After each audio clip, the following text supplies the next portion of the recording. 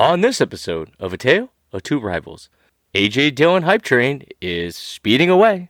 Stefon Diggs finally does something. And Kirk Cousins, what's the deal with his dynasty value? Stay tuned. Welcome to A Tale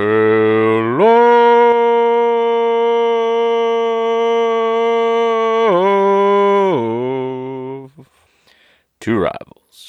A fantasy football podcast put on by your three-peat, go with your gut. All I do is win, win, win, no matter what, champion.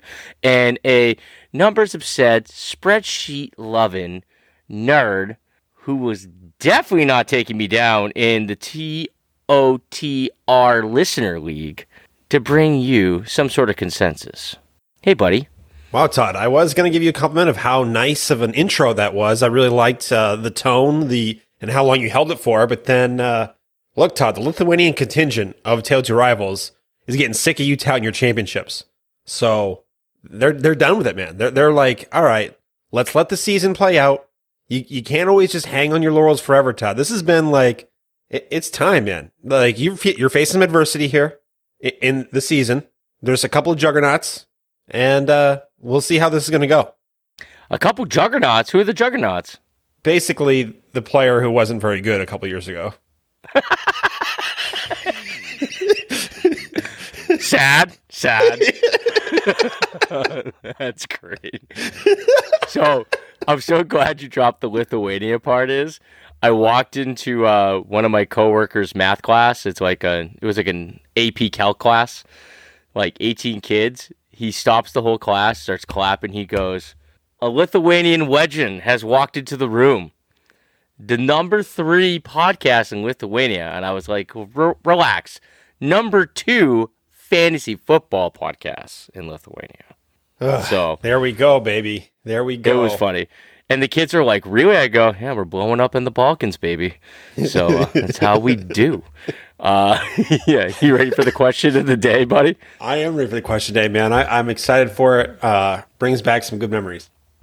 Dave, what is the greatest prank you have ever pulled? So I haven't done like a ton of just like your typical pranks. Like I guess in college I put like Vaseline on some car handles to get back at some people, and like did the whole baby powder underneath the door, that kind of stuff, and like Vaseline on the keypad, like all that type of stuff.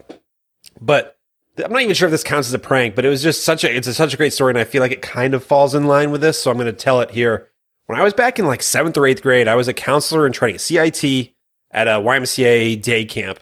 And for that year, for some reason, for the counselors, it evolved into a Godfather theme of the men versus the women. And there was 2 rival families. And during one lunch, the way it turned out, it was all with water balloons too. So like you would do like sneak attacks with water balloons at different parts of the day. It was a hell of a summer, great time. And no joke, man, during a lunch break, me and some friends, we pulled off the Godfather bathroom scene where we all had stuff we had water balloons in our lunch boxes. And I went to go to the bathroom. I brought my lunchbox in, and I came out with water balloons and just started chucking them at the female CITs. And the anger, the rage. I think one of them attacked me with a metal bat afterwards. She was pretty pissed. It was unbelievable. So I'm not sure if that counts as a prank, but it's in the spirit of a prank, and it was a great all-time summer moment for me growing up. I really had a lot of fun with that. So that's my little story. The fact you guys had a Godfather theme in 7th grade is pretty amazing. Love that. That's like, you guys shouldn't know that reference at that point, but that's awesome. Oh, I was like, that was the summer. I was like going into 8th grade. That was the summer where I discovered all the gangster movies, and I just like started watching them, binging them. So, it was dude. Awesome. Yeah. First time I watched Goodfellas, it was still my favorite movie. All right. Mine, it actually takes place when Dave and I were friends, and we are friends. Wait, you keep talking about your championships. I'm not so sure. Yeah. I'm sorry if that's a deal breaker. Then it's been a good ride, bro. All right, I'll see you guys next week. No, I'm just kidding. So it was during our days where we worked together, and J-Pal was involved in this one. So we used to frequent the local watering hole, Owens, and there was a particular bartender who we were friends with, and we were working with one of our female coworkers. He asked for her number, and we thought it was a great idea to give him my number as her number. So we convinced her to give him my number as her number. And this bartender was somebody we were friendly with. So he kept texting us, and like Jay, Pal, and I were at home, and because we lived together at that point, and we're just carrying on this conversation. And he kept doing this thing with, option A or option B. So we just kept choosing option D and just always saying there's always an option D. So we had this conversation going on for like a couple of days. And then I feel like 3 days into it, we just like went to the bar when we knew he was working, and we had to tell him. And he was pissed. Yeah, dude, I bet he was pissed. But we were like, bro, like, relax. I'm like, one, we saved you some headache. All right, and two, all right, I think you know who I'm talking about already. And then two, it's just a good humor, man, and he was totally cool. All right, he got a good tip that night, dude. Do you remember that? Dude, I remember the story around it, man. It brings me back to, man, how I just love a local watering hole, man. Like having my type of bar. Owens was my bar at the time. You and I, when we met up, last time we met in person, Todd, was at Owens, and it's like 10 years since we've worked there. So, pretty cool, man. All right, take one. The A.J. Dillon hype train. Well, it's not as much of a hype train since we know Aaron Jones should be back. All right? So I do have a cool association with A.J. Dillon, though. I live in a very rural part of Massachusetts, and he happened to play at a school only 10 minutes from my house. So he was originally committed to Michigan. He saw the size. I had to go see him. And what I saw was this massive athlete who literally threw an 18-year-old, pretty good-sized safety across his body without breaking stride. It was the craziest thing I've ever seen on a football field. Ended the game with just under 200 yards rushing and 4 TDs. Best high school player I've ever seen. So enough of story time. All right. We know Jones went down. You love high school student story time. I do love high school student time. It's a good time. It's a time when it was simpler and dominance was quite dominance. So, Aaron Jones will be back after the bye. Everyone really thought Dillon's getting handed the keys when they drafted in the second round, and then they re-signed Aaron Jones. Really, interesting move by the Packers. Dillon cashed in with 2 TDs last week, which I feel like people got really carried away with the 2 TDs because they're from 2 and 3 yards out. His longest run in the day was 7 yards. So Dillon's been solid as the second rusher in the pack attack, and he is averaging 8.4 carries to Jones's 12.9. So it's not an even split, but it's not like a huge discrepancy between those two. And he actually has 20 rushing first downs, and Jones has 26, so he's very involved in the run attack. Though his receiving upside's lacking, we should temper our expectations because, he's only averaging 1.8 targets. However, he did have a 4-target game this year, so given the opportunity, he could surprise us, but not banking on that. The King Henry comparisons have to stop. I get them. I get why it's such an easy thing to do, but let's stop it. And a Yahoo report, Yahoo had him as a top 5, possibly top 3 back the rest of the year. What a wild overreaction that is. And he's been playing quite a bit at this point. He's been solid, but not great. So that's just getting way ahead of yourself over an injury, right? I would confidently play Dillon as, your RB2 with Jones out, but he isn't exactly in any cupcake matchups like the rest of the way, except for the Bears. And maybe the Browns if they play like they did against Stevenson. But I have to say, Dillon is just turning into an unbelievably overrated dynasty asset. With Jones's contract, this is just ridiculous. He's Mattson with better quads, man. That's it. And nothing against Mattson's quads. I'm just assuming they're not as nice as Dillon's. Todd. How the turntables have turned, my friend. How the turntables have turned? Yes, that's a reference to... There we go. Waka waka. I want to say too, like, yeah, I agree. Like, I was one of the biggest complaints I had with AJ Dillon coming out was his lack of receiving ability, but I think he's actually shown us something, Todd. He actually gets targeted on a per route basis higher than Aaron Jones. Aaron Jones gets targeted 0.21 times per route. AJ Dillon 0.24 times per route, that's actually pretty significant when we're talking about that. And so to say, like, and I know this is like hard for listeners to like, math, but essentially Dillon runs about 40% of the routes that AJ Dillon or that Aaron Jones does in a game. Let's say for the season. Just say let's not like do a 1-for-1 thing, but just let's double or AJ Dillon's routes, and he's at like 3.8 targets per game. Let's just say like almost 4, not quite, a little more than 3. So in between the 3 and 4 target range per game, and that's significant for a guy who he's not even getting a ton of touches, Todd, and he's had like 5-6 games over 50 scrimmage yards. So I agree he's not Alvin Kamara, but he's not like early career Derrick Henry either, who wasn't getting any targets whatsoever. Now Derrick Henry this season was getting a lot more targets, but 3 to 4 targets per game for a guy who could be getting 20 carries a game is significant. And I have AJ Dillon everywhere, Todd, this season, in every draft besides one draft because a listener / patron sniped him from me in a draft. I have him everywhere in every single league, and it's all wheels up. We've been waiting for this. Is what you've been waiting for, and I think he's an RB1 until Aaron Jones comes back. That's how, because he's going to get, I think, at least 15 weighted opportunities per game between targets and rush attempts, and he's going to get the goal. Like, he's going to get the red zone work, which is incredibly valuable. And I mean, I don't think Patrick Taylor's stealing anything from him. So, I'll take the number 1 running back attached to Aaron Rodgers and the Green Bay defense, man. For like 1 or 2 games. Hey, dude, but when you draft a backup running back in, the rounds 8+, that's what they're there for, especially in Dynasty.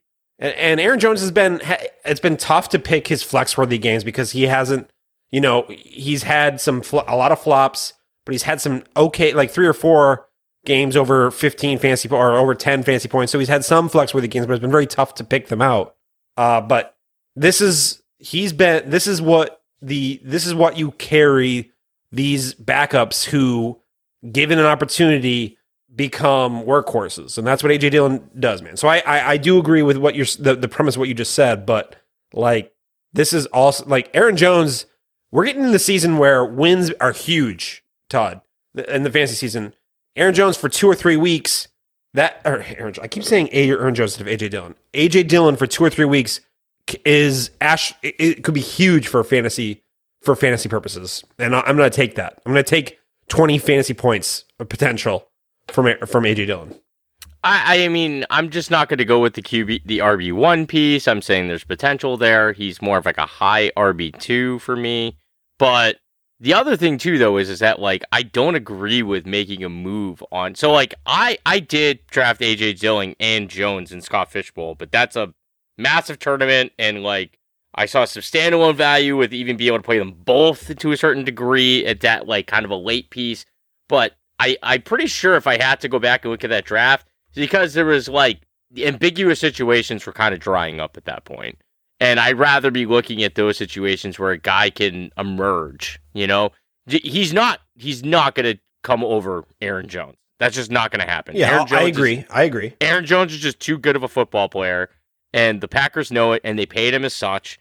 So I feel like, yep, you're investing in a guy that you're waiting for the better player to get hurt. It's literally Mattson. It's Mattson Cook. You know what I mean? And people who have Mattson should have sold him a while ago because I just don't see that coming to fruition. Like, I feel like I would be trying to move Dillon if he blew up after 2 games and just trying to see what I could get for him. If his value kind of rises a little bit, I just don't see a very bright future outside of these couple of weeks. So the difference between AJ Dillon and Alexander Mattson for me is, Todd, is that AJ Dillon, despite Aaron Jones, has not missed a game yet. If I'm pretty sure, Aaron Jones has played every game. AJ Dillon has had 6 games over 10 touches. Alexander Mattson has 3, and I think all of those, or at least 2 of those, with Dalvin Cook out. So 100%. Like, you know what? That I like. To me, it's just kind of like, yeah, Dillon gets more work, and Dillon is a better player. And I think more of the point is that Mattson was doing similar things as a backup for Cook for a while too. The kind of work that Dillon's getting when Jones is healthy, that's not going to change. That's still like he's like, it's almost like he's passing the expectation in that. You know what I mean? So like he's getting steady work, but like his ceiling is capped because of the existence of Jones. So like, yes, enjoy these couple of weeks, and then after these couple of weeks, he blows up. Sell him to somebody who's going to believe that he's going to be something more, because he's not. That's Todd, what it is. I have my rainbow color glasses on because I literally in every single league I have him like in 7 places. I started him every game this week, so I have my rainbow color glasses on. You can't talk. I cannot be reasoned with. Oh, okay. I cannot move on. Let's Let's move on to the next one. This is Rondale Moore all over again as the wide 2 in rookies. Oh, yeah. Let's talk. Oh, your next topic, Rondale Moore. Let's do it. No, it's not Rondale Moore. I had enough of that. I had enough of that nonsense last week. I even told you about him before anybody else. Good Lord. You ruined him for me. David. I you know what's funny? I can see his eyes. I don't even have a picture. I'm looking into the darkness. I can just see his eyes staring back at me.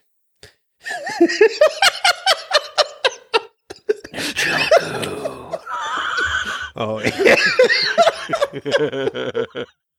All right. What's the next topic?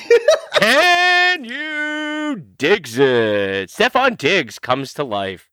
Checked in with his best game of the year. 13 targets, 8 catches, 162 yards, and a TD. Currently, the wide receiver 12 in PPR, which is still a little disappointing for Diggs owners.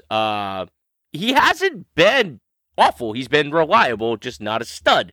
At least 8 targets in every game but 2. So there's plenty of work. He has only 4 games with 10 yards or better per target, which is very surprising for such a dynamic player. So the question begs, is there a buy window emerging? Is he worth the investment? I say not yes. Not after that week, Todd. Exactly. That's what I was saying. It was more like, but the other thing though too is that like people might be more willing to move a guy after it blows up. I don't think that his value is still at preseason levels. Do you think that, Dave? Do you think he's at preseason trade value right now? No. Correct. So now people might be like willing to move him because, he had a big game, I can cash out. You're still going to get him at a price that was cheaper than preseason. So he's at least been reliable, and he clearly has top 5 potential. Clearly. However, I do not like Buffalo's run the rest of the year. It's a pretty tough stretch. As an actual football team, they'll be fine. I'm saying for fantasy matchups, it's not great, you know? So that's something to consider. But maybe this is the breakout that just Diggs managers winning. He's a very tough guy to kind of put your finger on like where he lies in the landscape right now. So I'm still a believer at Diggs, and he's still the wide receiver 12 while underperforming. That's something to keep in mind here. So the targets are there. He only has 4 touchdowns on the year. 4. So like that's another factor. Like they just haven't been there. They should. I expect this second half that he has some tougher matchups, but something's got to give, man. You know.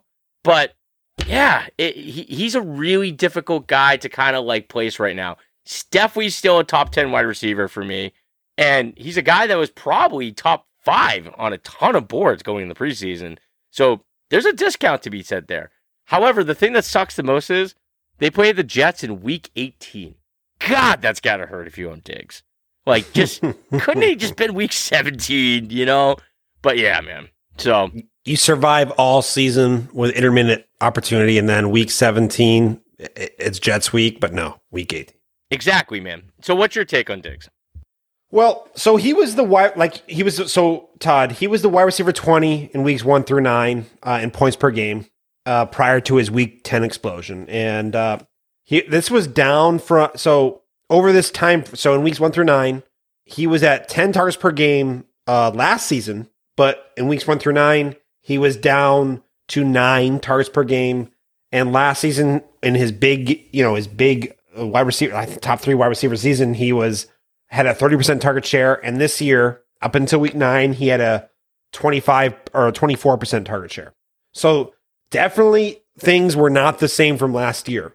And one of the biggest things that we saw, Todd, is not only was his volume down, but the quality of his volume. His catchable target percentage last season was 83%. So 83% of all of his targets were catchable last season from Josh Allen. This year, 10% drop to 73% catchable target rate. That's significant. It explains why he was at wide receiver 20 up until his big game this week, and now he's up to wide receiver 12 and not higher, because just the quality of his targets are down. His overall target share of the offense is down, and it's not pretty, Todd. But what we saw from last week is when Josh Allen plays at the level that he has played in the past, and what he should be playing at, Diggs is still dominant. And he's still, like, I don't think Diggs has gotten worse. I know he's getting a little bit older for some people. Age 27 season this year. I don't think he's not, his talent has not decreased. He's not gotten complacent in whatsoever. And like you said, he's up to wide receiver 12 now. Hopefully, Buffalo hasn't looked great at times the last couple of weeks. Maybe they need to get back to, instead of worrying about Emmanuel Sanders and some other pieces on that offense, maybe they should be targeting Diggs a little bit more. And I'm actually ready for a big last stretch of the season, Diggs explosion. Unfortunately, it's tough to go get him right now, because of this explosion, his week 10 performance here. But yeah, he's still got it, Todd. It just comes down to the quality of his targets. And I wouldn't be surprised. I don't think we're going to see a 30% target share rest of the season. But you're still going to see 25% plus with Allen going forward is repeatable, or did we see? Are we chasing that? Well, it was a tale of two seasons, not two rivals, but a tale of two seasons last year for Allen. Down the first half of the season, salty minx. Yeah, salty dog. Yeah, that was creepy. That was creepy. But no, it was a first. Yeah, I can go creepy. I can go full creep if I need to. But anyway, first part of the season for Diggs was good, but not great. The second half was legendary. I think now that the Patriots are putting a little pressure on Buffalo, you got to lean on your studs. And I think Diggs has a big second half ahead of him. So yeah, I don't think. Do I see it? I think he has a big second half. It just depends how high he can get. I love it. Yeah, I'm still there too. I just thought the explosion just felt time to talk about him. All right, Kirk Cousins and his dynasty. 100%, 100%. I love this quarterback. I love his value. That's why I love Kirk Cousins. I love his value. All right, he's not gonna blow up most weeks, but he's just solid. As solid as solid and comes. But I just can't trust him long term. That's crazy. Currently the QB 9, which would be his highest finish in 4 seasons. QB 11 in 2020, QB 15 in 2019, QB 13 in 2018. Is he in the Vikes' long-term plans? My guess is probably not. Kellen Mond in the third, very telling and very weird, and it was a terrible pick for the record. All right? But Cousins has been very efficient this year, and he has in past years. But the Vikes do need to change this up somehow to get to that next level. So that would be what I would do. Fire the coach. I think that it's not necessarily Cousins, but I also don't think that Cousins. I kind of feel the same way with Derek Carr and guys like that. It's kind of like they're good. You could win a Super Bowl with them, but they're not going to elevate you. They're excellent game managers. So with Cousins, I do think they move on from him. Kellen Mond, I don't think's the next QB. Thought that was a terrible wasted pick. I think it's going to be somebody else. However, this is the part I think that's overlooked with Cousins. Kirk Cousins is the starting QB in the NFL, and he's an ideal candidate to sign with a contender, because that's how I wrote it. Contender, not contender. I wrote contender. So with a contender who needs a veteran QB upgrade, or a replacement in the future for a guy that might have retired. Green Bay, Pitt, Tampa Bay. These are all guys that are the easiest ones that come to mind that Kirk Cousins actually makes so much sense sliding into those situations. In 2022, after that season, he's a free agent. And I do not see him coming back to Minnesota. So that's the thing with Cousins is this year and next year, he's going to be the quarterback for the Minnesota Vikings. That's a fact. So you got this window and next year's like this year and next year is a window. But then beyond that, it gets a little murky. But I'm confident that he still can be a starting quarterback on a good team. And he makes so much sense in those situations. I also think that Cousins could be your QB1 and you win a championship fantasy football. Because if you did that, that means that you should be built well everywhere else. And Kirk Cousins is that reliable and consistent. So I feel like with him, he's probably, I don't know. Like, I'll have to look at my rankings, but I want to say like low teens probably for me. But yeah. And like, Low I'm still teens? okay with that with him, you know? And I love that value with him. I have him at 19. Oh, yeah, my bad. I meant like low. Right, that's not low teens, that's high teens. My bad. So I was like, no, what, 13, and I feel like even 14? there, I was like, 'cause Jesus. I feel like there's so much talent at that position. You don't like if you had Cousins and like Carson Wentz, you could win a Superflex title. You could, because that means that you waited and you built in other places. It's possible, you know. But the point is I bet you could. I bet you could. But that just means that you're well built at wide receiver. Like we tell people, that's where you win, you know. So if you got stacked there and you just freaking hit it by like playing those other positions safer, yeah, that's the way you could get it done, man. But all I'm trying to say is that Kirk Cousins' dynasty value is very perplexing. And I think that if you're willing to take the risk at what life will be like after Minnesota, that's the ultimate risk reward because you could hit and it could be nice. Or you could just be investing in a backup quarterback. Davey, what are your thoughts on Cousins' dynasty value? So his dynasty value is interesting, Todd. But just looking at this season, I wanted to look at the QB metrics I care about, like CPOE, which is completion percentage over expected, EPA per dropback, those kind of numbers, because those efficiency numbers really are sticky. And he, in everything that I really care about, he is within the 8 to 10 range across the board as far as QB efficiency metrics that you should be caring about, which is freaking solid, rock solid. He's having a great season, Todd. And one thing I'm looking back at looking at Kirk Cousins is since he's been in Minnesota, he's done a great job not throwing interceptions. And he's only thrown 2 this season. I think he's 18 touchdowns, 2 TDs. That kind of ratio is huge. And that matters a lot for fantasy football when you're not having negative plays, fumbles, interceptions. That matters a lot for your QB ranks. And so he's having a big season. And one of the biggest reasons for that, Todd, has been a big jump in pass attempts per game. He's up to 38 pass attempts per game this season, which the last 2 seasons in 2019 and 2020, he was at like 31, 32 pass attempts per game. And then his first year in Minnesota, he was at around this mark here. So I think there's been a huge increase in volume, which has helped him significantly. And he's maintained that efficiency I talked about earlier.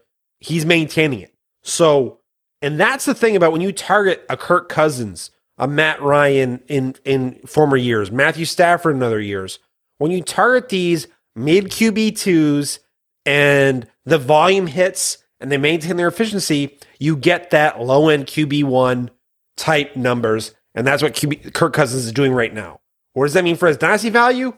Unfortunately, he falls in this range of, I have to rank him against Tom Brady, Derek Carr. I have to look at my notes, actually. I have to rank him against Brady, Rodgers, Tannehill, and Derek Carr. And Derek Carr's 3 years younger.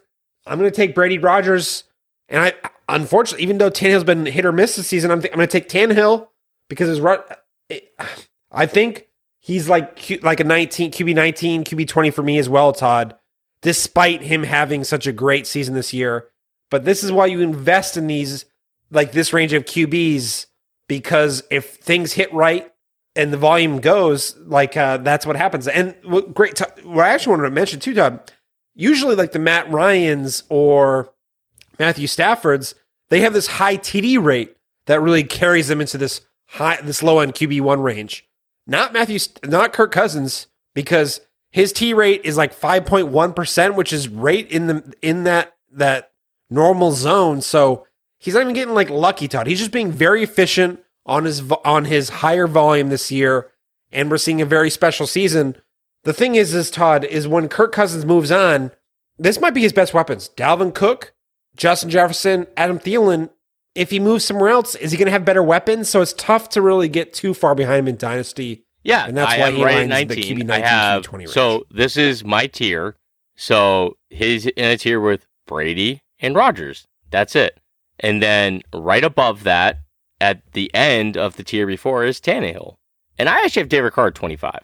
I find him to be more realistically out of a job than Cousins. That's just... Yeah, dude, Derek Carr is so hard because he's so... Yep, 100%. He's the perpetual low-end QB2 in Dynasty. I'd rather pay up a little bit more for Cousins because I have more belief in that. You know? So, like... But that's the thing, though. Like, I feel like Cousins is the kind of guy that, like, you look to target as your QB2 because he's so damn cheap. And he's going to be solid, you know? And, yes... Kirk Cousins is a better NFL QB. And that's Kirk why Cousins he'll still have a better job. than Derek Carr is a better NFL QB. Job. Flat out. That's the point. This is right. He's only 33, Todd. He's got 3, 4, 5, 4 years younger plus years if left. We're like in the early 30s of like a QB, man. That doesn't mean anything to me. You know what I mean? Because also you're talking about when you're comparing him to Carr, you're talking about him compared to a guy that I'm not even sure if he's going to have a fucking job after this year. You know what I mean? Dude, Todd, 3, 4, 5 years from now? Lil Dave and Jackson might be co-hosts of Tale of Two Rivals. Jackson's Who the already, F knows what's man, happening in 3, like, 4, 5 years. Snagging the mic, trying to be like, hey, man, I'm talking more and more every day. Like, I'm about to take this, Dad. So, yeah, man. So, good stuff. All right. Ran a little long, Davey. Tell them where they can find you. We'll edit this down to 30 minutes. No problem. Find me at FF_Spaceman on the tweet machine. Find me or Todd at Tale 2 Rivals on the Twitter as well. Hit me up at Patreon on my Patreon, and I'll be honest. Find me at DLF on the off season. It's not happening the rest of the season. I too much stuff's going on, but hopefully DLF will take me back when the off season. Honestly, you can find me here at a Tale 2 Rivals. Todd, where can they find you? This is where my heart is. I will never stop doing this. At the end of the day, this is what makes fantasy football the most fun for me. Is being able to every week come down here and come on here and talk with Dave. Like, just to do this with one of my best friends is just unbelievable. So, find me here. However... there is not a gin tear running down my cheek right now. Oh, man, your there custom cabinets look great. However, you can't find myself over at the IDP, guys, and like Dave said with life, like, I'm not as active over there because I got to prioritize my family and other things in life. If you have something... Dynasty, C2C, even IDP. I know enough about that. Hit me up on Twitter, man. Just like have a dialogue with me. I'm more than happy to make a connection and have that conversation. That's what I miss. I miss just being able to banter with people. Like, you don't need to go find my stuff here and here. Just send me a message on Twitter and we can talk, man. You want my opinion? Let me know. Until then, see you later. That was fun, dude.